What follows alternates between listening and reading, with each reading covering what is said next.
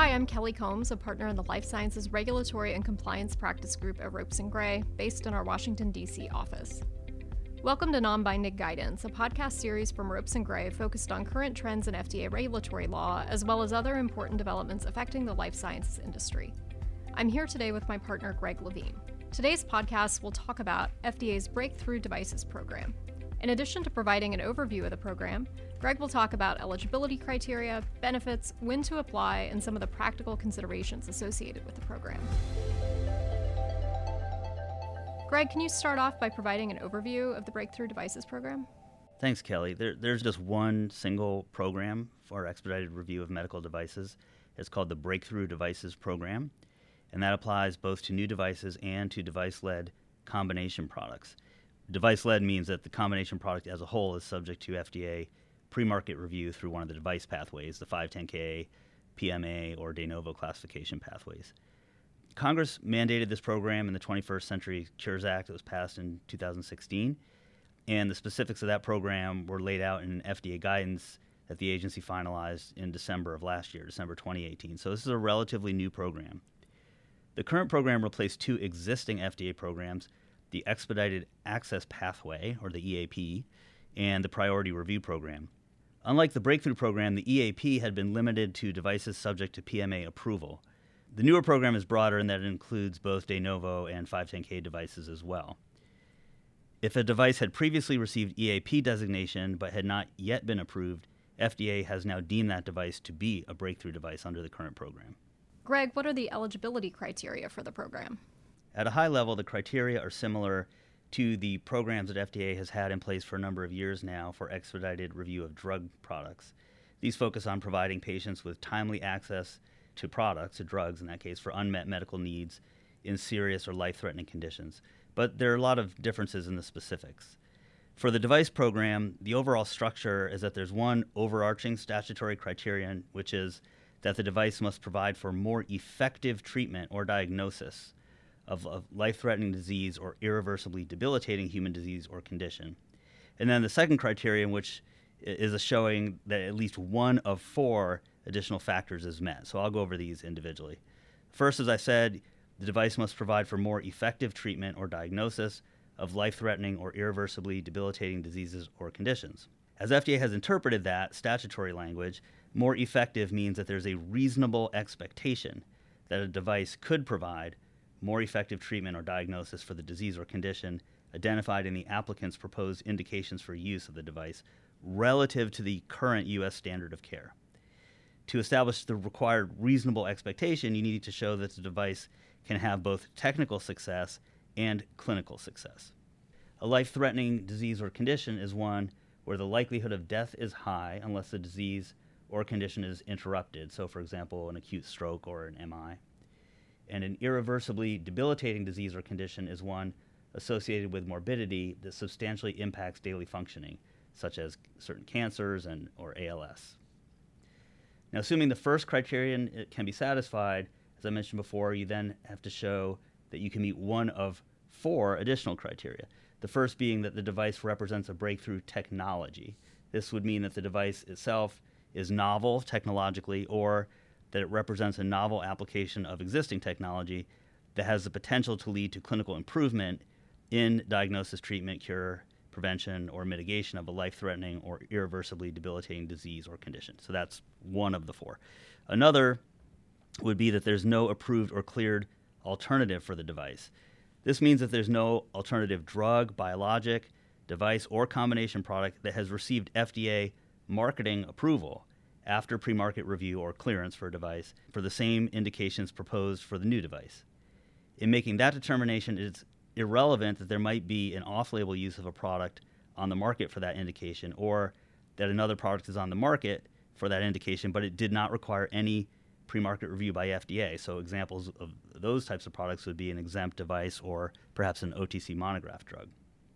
Alternatively, so this would be the third out of the four, the device could offer significant advantages over existing approved or cleared alternatives.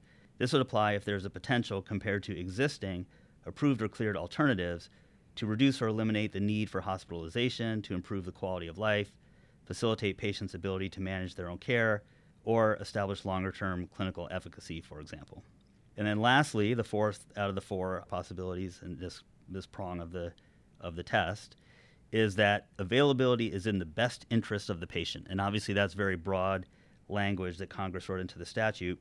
But as FDA has interpreted it, this criterion looks at whether the proposed device for the proposed indications would provide some other type of public health benefit not described or addressed by the three other criteria. So for example, if a device has benefits for patients unable to tolerate available therapy, or if it provides an additional benefit that might improve patient compliance, or addresses a shortage of a particular device, any of those would be examples of these types of other public health benefits. FDA describes these criteria in detail in the guidance that it put out in December 2018. And one interesting aspect of that guidance is FDA gives examples of older devices that, had the breakthrough device program existed at the time they were cleared or approved, would have been eligible for the program. And so to provide just two examples of that, FDA says that, for example, a transcatheter heart valve, when that first came on the market, would have been a product where the technology itself would have been considered a breakthrough. And second is FDA says that a device for earlier diagnosis of preeclampsia would be one that offers significant advantages over existing approved or cleared alternatives. I find that this guidance to be particularly useful compared to some other FDA guidances as a general matter, and that it includes a number of specific examples of that nature. Great, thanks, Greg. And what about the features and benefits of the program? First, breakthrough devices automatically qualify for priority review. That's why, as I mentioned earlier, the breakthrough program replaced not only the EAP, the expedited access pathway, but also the priority review program. Second, breakthrough designation generally allows for more frequent and efficient feedback from the FDA during the submission and review process. So in addition to priority review status, an applicant that succeeds in getting breakthrough status can benefit from a number of other expedited procedures that FDA has put in place. One of these FDA is calling sprint discussions. That's a new term under the guidance. These are discussions with the goal of reaching mutual agreement between the applicant and FDA on a specific topic within a set time period that the parties agree on. There's no limit on the number of sprint discussions you can have in the course of review for one device, although FDA recommends, and I think common sense, dictates that you would only want to handle one of those at a time. Another would be a data development plan. This is a high-level document to ensure a predictable device assessment and review, and it outlines the data collection expectations for the entire life cycle of that product. So that would be a document that would be agreed on between the applicant and FDA. Another type of benefit would be a clinical protocol agreement. This would be a written agreement for clinical protocols required for that device to be approved or cleared that would be binding on FDA and the sponsor, with certain limited exceptions I won't get into here. This is similar to the special protocol assessment that exists for biological products and has been in place for some time in that area. Lastly, in this list of potential benefits, there are more regular status updates or more frequent status updates than otherwise would be the case. So FDA and the sponsor will agree to regular status updates to discuss general progress on the application and next steps or plans for future discussions. The topics, format, and participants for these updates can vary from product to product and application to application. And then lastly, FDA has also committed to expedite manufacturing and quality system reviews for breakthrough devices. This is going to apply for the most part to PMA devices, but any device that's subject potentially to a pre-approval inspection could benefit from this aspect of the program. Now that we've talked about eligibility criteria and features and benefits of the Breakthrough Devices program, let's talk about the logistics. So when and how should a sponsor apply for breakthrough designation? Most critically is the when piece of that. And that is that a sponsor has to request designation anytime before it makes its submission for pre-market review. So if you wait until the time of submission of your application, whether it's a 510K or a de novo application or a PMA, it's too late by that point. As far as the how, sponsors can request designation by submitting a designation request for breakthrough device Q submission, what FDA calls a Q submission under its pre-submission guidance for medical devices. These submissions for breakthrough devices are not subject to the acceptance review period like most pre-submissions are. So there's not a period of time that FDA has to evaluate whether to accept that submission like it does for most other types of pre-submissions. In such a designation request, you should only include this designation request in the Q submission, so it's not a document where you would be covering multiple topics. And that December 2018 guidance has some additional information and a template for making these kind of submissions. It's also important to understand that breakthrough device designation may be granted for multiple devices that have the same proposed intended use. There's no restriction on how many devices can get the designation. But once one device has received approval, clearance, or de novo authorization for a given indication, the next applicant, the next person that seeks breakthrough designation for that indication is going to have a higher bar because there's something else on the market for that use. Greg, what happens after you submit your request? FDA intends to request additional information within 30 days of receiving such a request and grant or deny the request within 60 days. If a request for breakthrough designation is denied, then the applicant can appeal under the formal appeals process that's in place for medical devices, which is called the 517A process. Greg, for breakthrough devices, what are some recent development and trends that we should be aware of? One important development to be aware of is that there have been many more applications under this new program, the Breakthrough Devices Program, than there were under the old EAP program. As I mentioned before, that program had been limited to Class 3 PMA devices. The early signs look very positive, both in the level of industry interest and in FDA's commitment to making this program work. For example, as of January 2019, FDA had granted 112 breakthrough designation device requests. Examples include devices intended for treatment of Alzheimer's disease and dementia, oncology applications, opioid abuse, and others. And in 2018, FDA approved or cleared 9 devices with breakthrough designations. Just in August of this year, FDA designated 5 devices for breakthrough designation and approved 1 other device. So there does seem to be quite a bit of momentum behind this program. Greg, what are some examples of devices that have been recently approved through the program? Well, the one that FDA announced most recently on August 16th was a PMA approval for the Barostim Neo system. This is a device intended for improvement of symptoms in patients with advanced heart failure who are not suited for treatment with other heart failure devices, such as cardiac resynchronization therapy. FDA designated this device as a breakthrough product because it treats a life-threatening disease, heart failure, and addresses an unmet medical need because there are patients who can fail to get adequate benefits from the standard treatments and don't have alternative treatment options. Another product also that was a PMA approval under the program, and actually was a holdover from the other program, it originally had been designated under the EAP program, was called the Optimizer Smart System.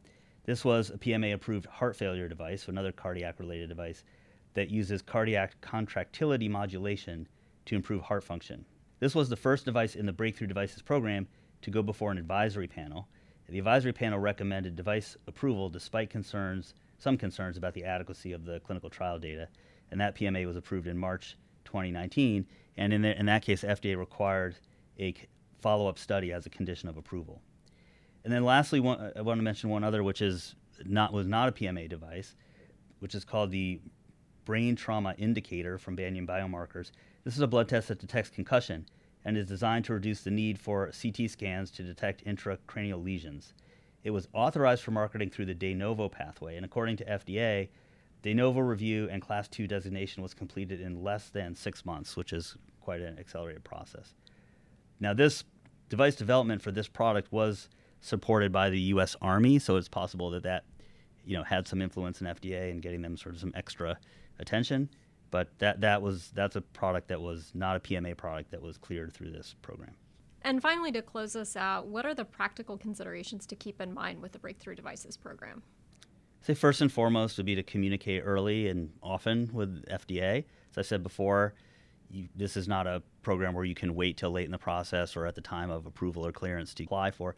So you'd be wanting to engage in early discussions with the FDA if possible, talk about eligibility criteria and apply for designation. Some other things to be aware of is, I mentioned before, if it's a product that would undergo pre-approval inspection for quality system regulation compliance, you're going to want to make sure that you have your manufacturing process up and running and ready for such an inspection so that you can actually reap the benefits of an accelerated inspection schedule. Similarly would be to anticipate FDA's needs to inspect clinical study sites or to do a sponsor inspection. So again, if you're going to apply and ask for a priority review or a faster review, you're going to want to make sure everything's in order, you've done all your monitoring and the paperwork's in place to be able to do well in such inspections. And then also to consider the implications for coverage and reimbursement of a product.